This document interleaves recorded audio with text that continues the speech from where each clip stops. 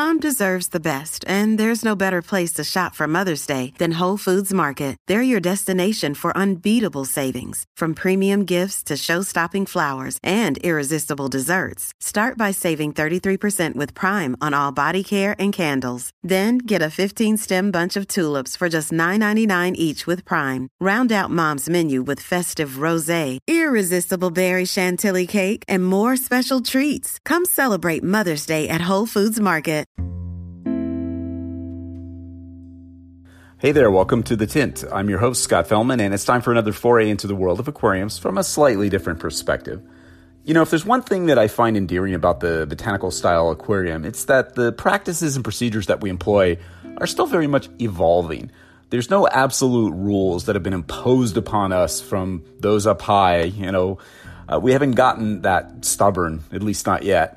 Well, I guess I should be more precise. There's no rules which we as practitioners of this style of aquarium have created. Nature does that for us. It provides us the guardrails which keep us in line and prevent us from doing stupid things and getting away with them.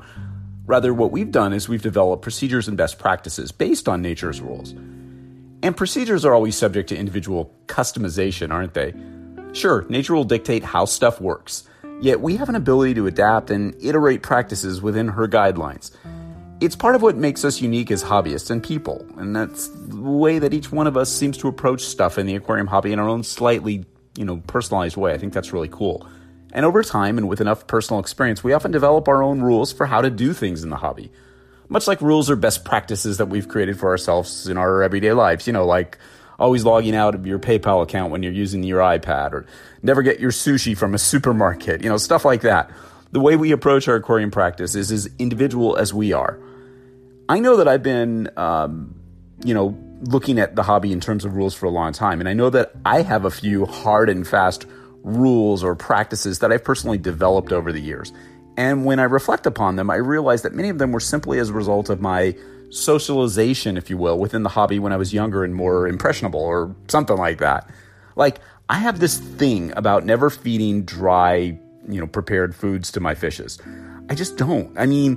Ever, or hardly ever. I'd literally sooner swat houseflies or collect ants from the backyard by hand before I'd throw in some flakes. It's that ingrained in me. I know, it's a bit ridiculous. It is. I think I have an idea, however, how this sort of weird practice evolved, too. Back in the day, during my pre-teenage years, I was obsessed with killifishes. And the prevailing hobby wisdom at the time was that you should feed them, exclusively with live and maybe frozen foods. It was almost like there was a taboo about dry food, especially if you were serious about keeping and breeding them. And there were plenty of experts who said that killies wouldn't even eat prepared foods, as if the fishes felt that these foods were somehow harmful or detrimental to them. And this thinking, of course, was not limited to killies. I've seen evidence that the same sort of dogma has been floating around the hobby since before I was born. The guppy breeding reference books from the 50s and 60s, which my dad accumulated in his hobby library, and which formed much of the basis of my aquarium hobby indoctrination, if you will, just eschewed dry foods and insisted upon feeding your breeders, newly hatched baby brine shrimp and frozen adult brine shrimp almost exclusively. Dried food wasn't even considered. Yet, oddly, weird food like finely scraped frozen beef heart, what the fuck, was considered good stuff. Yuck. I think, though, that's a little aside, of course. I think, though, there was an interesting dichotomy going on in the hobby during the so-called golden era, which I'm quite fond of talking about. Even though technology was just starting to impact the practices and procedures that were prevalent during the day, there seemed to be a distrust among hobbyists about abandoning or even evolving practices long held dear, like, feeding dried foods in place of, or even in addition to, live or frozen foods. I'm going to call BS on that. Now, in all fairness, this was at the dawn of the high-tech influence on the hobby, with all the insanely scientifically derived, dried foods that we take for granted now just starting to really appear. So hobbyists from my generation were still strongly influenced by the old school hobbyists who collected and grew their own Daphnia, brine shrimp, white worms, glassworms, whatever, and were perhaps a bit spooked about the idea that you could provide your fishes with high-quality nutrition in a can. I suppose it makes a lot of sense given typical norms of hobby behavior, not to mention the way hobbyists think. We get a little stubborn. And being a really young guy in a very hardcore hobbyist group like the AKA at the time, which was like the 80s, where I'd hazard a guess that the average age of the member was like 55, I couldn't help but be influenced by this crowd. Some of these people were even serious hobbyists in like the pre-World War II era and pretty much invented many of the practices that formed the basis of our hobby for a generation. It was pretty rad, actually, but, live food was considered what you do when you bred killies. If you weren't into growing your own, frozen was the option to fall back on. And of course, even the use of frozen foods would cause a few murmurs and hushed comments about your skill and devotion, or lack thereof, to the hobby. I mean, how lazy are you if you use frozen food? Yeah, it was a tough crowd. And using dried food was almost seen as a shortcut that, not so serious hobbyists would take. I mean, if you couldn't even be bothered even to thaw out some frozen food, let alone culture your own fruit flies or whatever, your skill set and your dedication was highly questioned. And of course, there was the widely accepted opinion that dried and prepared foods were not as nutritionally sound as the live foods we grew and collected, which at the time probably wasn't that far from the truth. Obviously, that's completely outmoded thinking these days. The technology behind the development and manufacturing of dried and frozen foods has evolved so much that even the cheapest, most generic, mass market can of flake food is probably better than 90% of the most premium prepared foods available in the 1960s. Stuff has, thankfully, evolved. In fact, nowadays, I suppose some hobbyists might even question why you'd even go to the effort to collect your own food or culture your food yourself. Your exotic wild-caught fishes can be fed near natural quality foods from a can or premix or the freezer, daily. So yeah, this sort of tribal influence from the hobby elders really set, me into my habit, which to this day I almost never deviate from. I feed virtually 100% frozen and live food for all my fishes as a matter of practice. In fact, other than the occasional samples, that you receive at a hobby conference as a raffle prize or whatever, you pretty much never see a dried or frozen freeze-dried food in my house. I know it's crazy, it's stupid, it's stubborn, and entirely outmoded thinking, because today's prepared foods are, like we said, probably 10 times better than the frozen foods of 30 years ago. But hell, I am stubborn. Yeah, it's rather ironic that, that bending the rules I've subscribed to have generally worked out just fine for me. I'm rather fond of bending hobby rules, right? So it's a bit interesting. And it's actually kind of funny, absurd even, because there are some insanely good foods out there, like some that you'd just be stupid not to try. Yet in my own weird way over the years, I'd convinced myself that live, and by extension my lazy use of frozen foods, was just how I do it. I have all the stubbornness of my predecessors without the judgmental part, of course. Yikes. Yet I'm not completely stubborn and unyielding in my thinking, however. Now, I admit I've tried one of the new insect-based foods, which I was really excited to use and profoundly disappointed by the results. My fishes showed zero interest in them, which was weird because, flies. Hello, it's their natural food, but yeah. Can fishes be stubborn? Maybe. Maybe my fishes can be stubborn. Yeah, probably. I don't know. But I promise I will keep trying. I'm not going to give up on this stuff. Yeah, fish food is one of those things that we take for granted. Stuff becomes a habit and a sort of rule in our hobby practices. Now, unlike my predecessors, I wouldn't look down on anyone who keeps a pack of flakes in her home and swears by high-tech, scientifically formulated pellet foods. Our lifestyles as humans have changed so much over the decades, and these foods offer not just convenience, they offer overall practicality and cost-effectiveness. And let's just be honest, convincing your significant other that it's just fine to keep a container of wriggly worms in the refrigerator right next to the leftover lasagna or whatever is getting increasingly difficult in today's world. The good news is that ideas, practices, and rules, once considered beyond question, are open for conversation, analysis, and, evolution. The speed with information spreads in the hobby enables rapid evolution of these ideas, these practices, and procedures. Look at how our little hobby niche has just changed and expanded.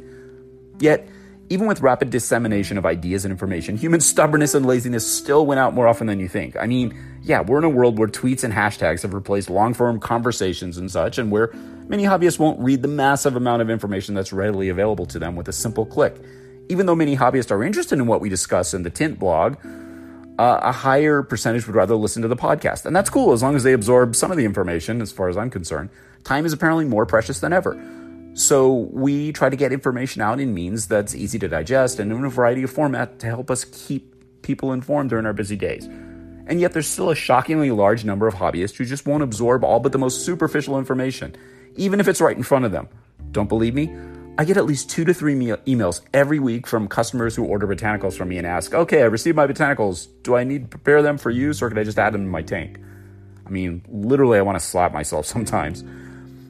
I've spent hours and hours developing and sharing best practices right here, creating instructions on how to prepare botanicals, the justification for why we do it, and the benefits of engaging in a preparation protocol. It's formed the foundation of what we do. Not a set of rules, but definitely a recommended set of best practices that we want to make as obvious as possible to as many hobbyists as humanly possible. We've even went as far as to develop an easy-to-digest infographic that summarizes this important process with a minimum of verbiage that we include with every first or second time order. It's important to impart as much information as possible to hobbyists about the basic practices of our specialty. Yet the apparent lack in desire to read or research stuff that one would think should be fun, because it's like a hobby, right, might just be a thing with culture, a shift of sorts. I suppose it makes sense. Time and convenience tend to relegate stuff like culturing live foods and even reading instructions to the hardcore DIY type hobbyist crowd. Hatching brine shrimps for our baby fishes should be aquarium keeping 101, yet the reality is it just might become one of those interesting, charming, yet essentially largely extinct skills, like horseshoe making, subsistence farming, grinding our own coffee beans, and changing the oil in all of our cars ourselves. Stuff which simply becomes unnecessary or, whatever because of the developments in our world. Cool stuff to know, a novelty even, yet not a necessity. I suppose that you can't fault this shift. Our culture has evolved. We stream movies to our iPads, we use websites to deliver food from local restaurants, and let total strangers drive our 14-year-old daughters around in their own vehicles with a simple smartphone app and no concerns whatsoever, something which would have freaked out any parent just a decade ago. Yeah, cultural changes. Look at the explosion in so-called meal kits targeting a growing segment of consumers who apparently need a paint-by-numbers approach to preparing meals for their family. Order online and it's delivered to your door, complete with instructions. It's easier than planning out a meal, shopping for the readily available ingredients and then preparing them from scratch, right? Maybe? Well, I can't entirely diss the idea. It goes with this cultural shift. Most people will tell you that they have less free time than ever, and the demands on their leisure time are many. I get it. Time's more valuable than ever to us. We all value different stuff now than we did even 10 years ago, let alone several decades ago. Times change. It's cool. And it's probably for the better, right? I know my mom would not have been all that disappointed if I fed lots of freeze-dried Tubifex worms instead of laying out, cantaloupe rinds and containers of water in the backyard to bait mosquitoes into laying their eggs so I can collect the larvae. Yeah, that was crazy. So sure, we could romanticize stuff like collecting and growing Daphnia and Tubifex worms. We could lament and think that it's all sad that most people don't want to do it anyway, don't want to do it that way anymore, Yet it's kind of silly to do that. Culture, people, and the hobby evolve and change over time, and that's a great thing. Yet there are all sorts of interesting signs that things are changing yet again. Growing your own is enjoying a sort of rebirth of sorts, with culturing live foods becoming more and more prevalent among even less than totally hardcore hobbyists. Live food culture is almost becoming a sub-hobby of sorts. It's starting to come full circle, I suppose, much like home brewing of beer or whatever. You don't have to, but it's sort of fun. It's a great skill to acquire and an homage to the craft of our hobby. Yeah, times do change. Well, sort of. And there's nothing wrong with bending our own rules from time to time. Well, look, I gotta run. I'm thawing out some frozen bloodworms for my fishes. No time for netting Daphnia today. You know what? Maybe I'll just try a can of that new pelletized soldier flies food. I've heard some good stuff about it. Yeah. Stay unique. Stay stubborn, sort of. Stay open-minded. Stay skilled. Stay relentless in your pursuit of hobby knowledge. And always stay wet. Until next time, this is Scott Fellman. Thanks so much for spending part of your day with me. I look forward to seeing you on the next installment of The Tint.